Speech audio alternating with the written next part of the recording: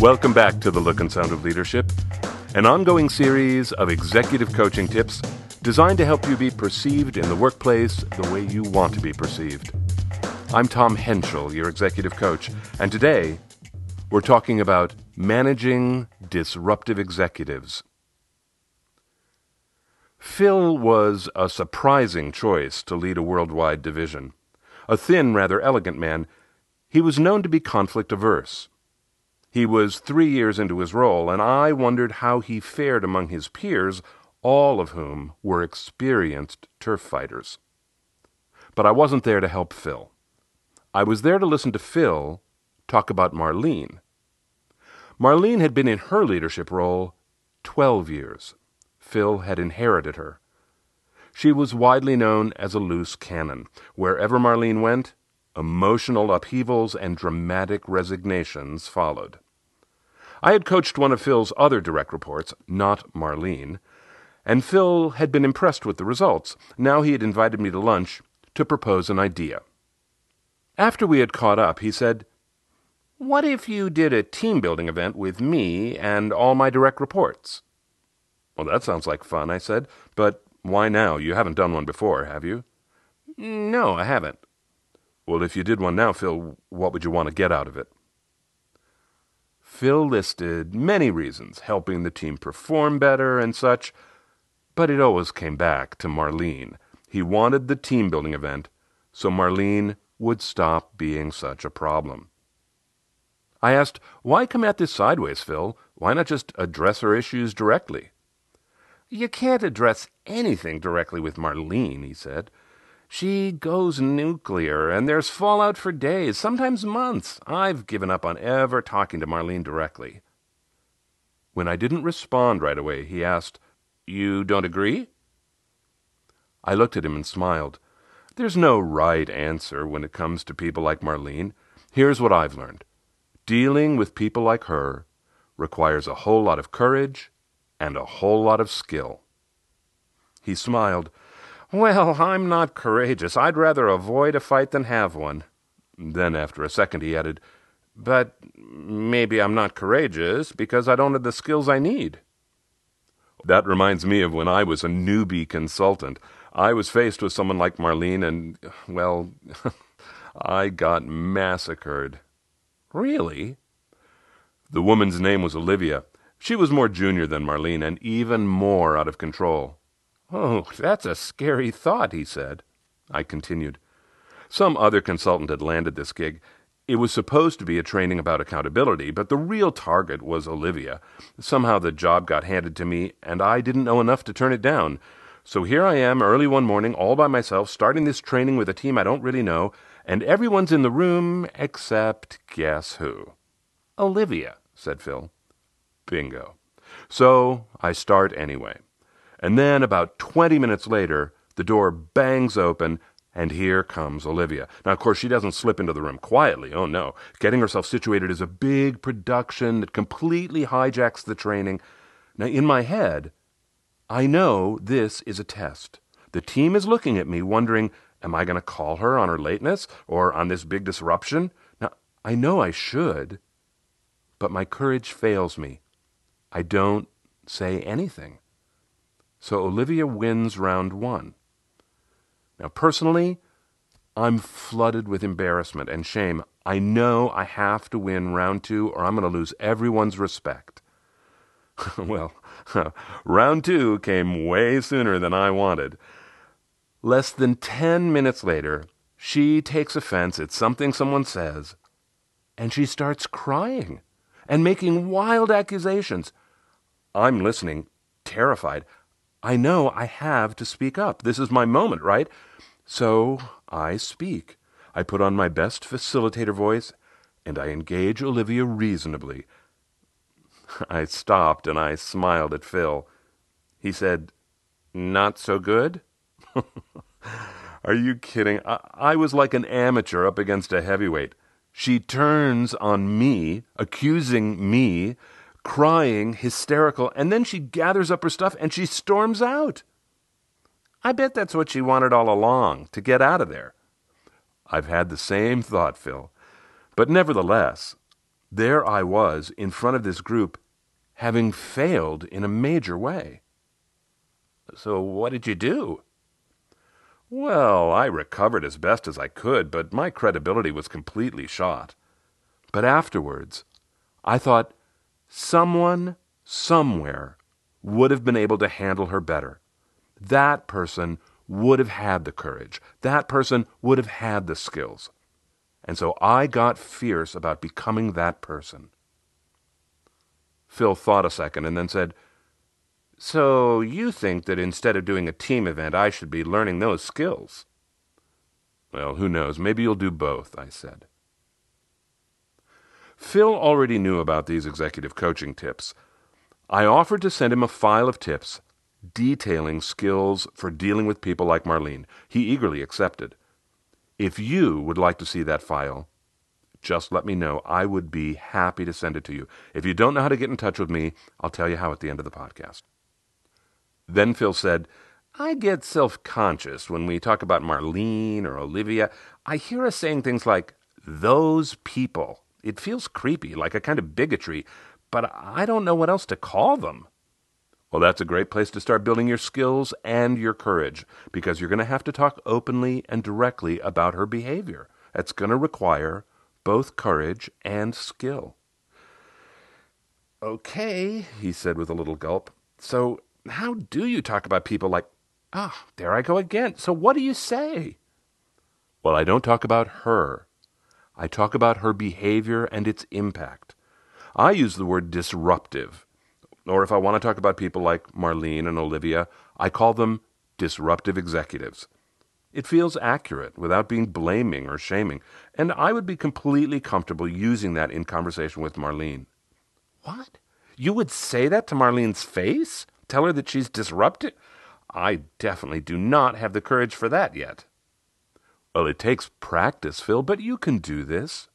Think of disruptive, or whatever word you decide to use, as just another descriptor, like her height or her eye color."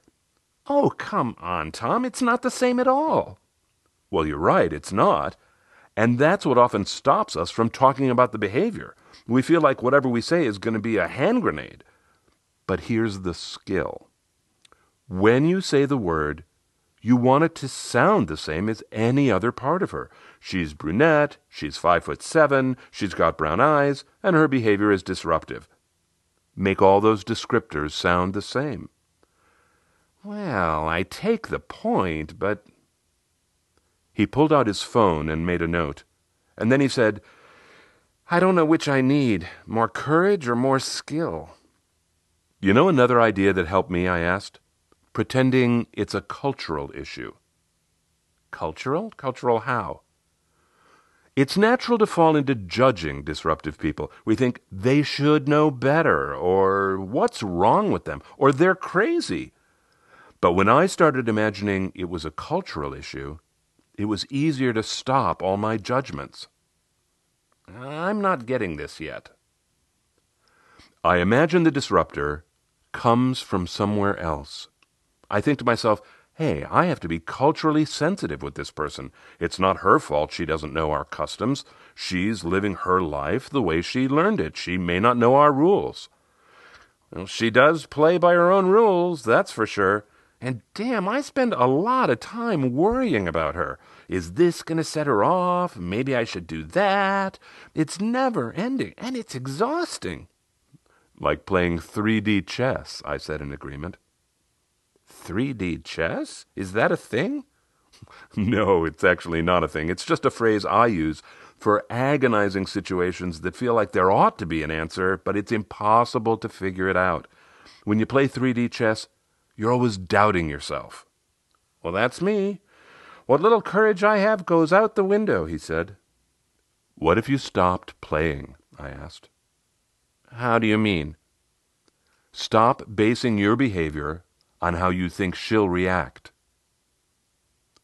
He looked at me as if I had suggested that if he let go of his fork, it would float to the ceiling. I went on. "Stop imagining she's your opponent, Phil. Play your own game. Take control of everything that's yours. documentation, discussions with HR, calming down your team, modeling appropriate language, showing them you have courage around this issue. He nodded slowly. I like the idea of not imagining she's my opponent anymore. And I would like to stop acting from fear. I'd like to have more courage. I'm not suggesting you get callous and start provoking her. You know that, right? No, I understand. I'll give her the same amount of consideration I give my other direct reports, but not more just because I'm afraid of her. Exactly, I nodded. Which won't be easy, he finished. He picked up his phone again and listed the 5 ideas we had discussed about handling disruptors. Number 1, be courageous. Tell her her impact. Number 2, the word disruptive is direct without being inflammatory. Number 3, say disruptive like brown eyes. Number 4, pretend it's cultural. Stop hoping she'll play by the rules. Number 5, no more 3D chess. Stop worrying about how she'll react. Phil and I also did 3 other things to help him and his team. First, we ended up having a team event. It focused on a behavioral assessment called DISC. Each member of the team, including Marlene, completed the assessment. Now, Marlene was not Olivia. Throughout the team event, she was engaged and lighthearted. Like her peers, she was curious about DISC. There was good-natured teasing as different people read portions of their reports, and Marlene threw out some good-natured teasing of her own. But I noticed no one teased her back. Like Phil, the team was scared of her. The second thing I did was to meet privately with each member of the leadership team, including Marlene. The stated reason was to debrief each person's DISC report, but Phil was interested in my assessment of Marlene as a coaching candidate. I told him I doubted she was a good candidate, but I was really curious to have some time with her. Afterwards, I told Phil my session with Marlene had been rich. She was well aware, I said, that she was disruptive. His jaw dropped. She admitted that? He said. You know what, Phil? In my experience, disruptors know their impact on others. I talked about it with her as if it were common knowledge.